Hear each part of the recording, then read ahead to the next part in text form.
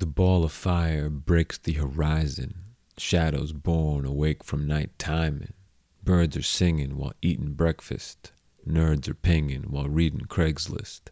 The thirsty dirt's drinking drips of dew, daisies, lilies flirting with their bloom. Insects digest and replenish the soil, sex I suggest and play tennis with royal. Rackets, back to work as this isn't a dream. Nature's perfection so effortless it seems. Kids are talking and walking home from school. Kids are crossing and dying for being a mule. We hold our hands and give thanks for our food. We stole their land and give flanks from the abused. The sky is dim with purple and hues.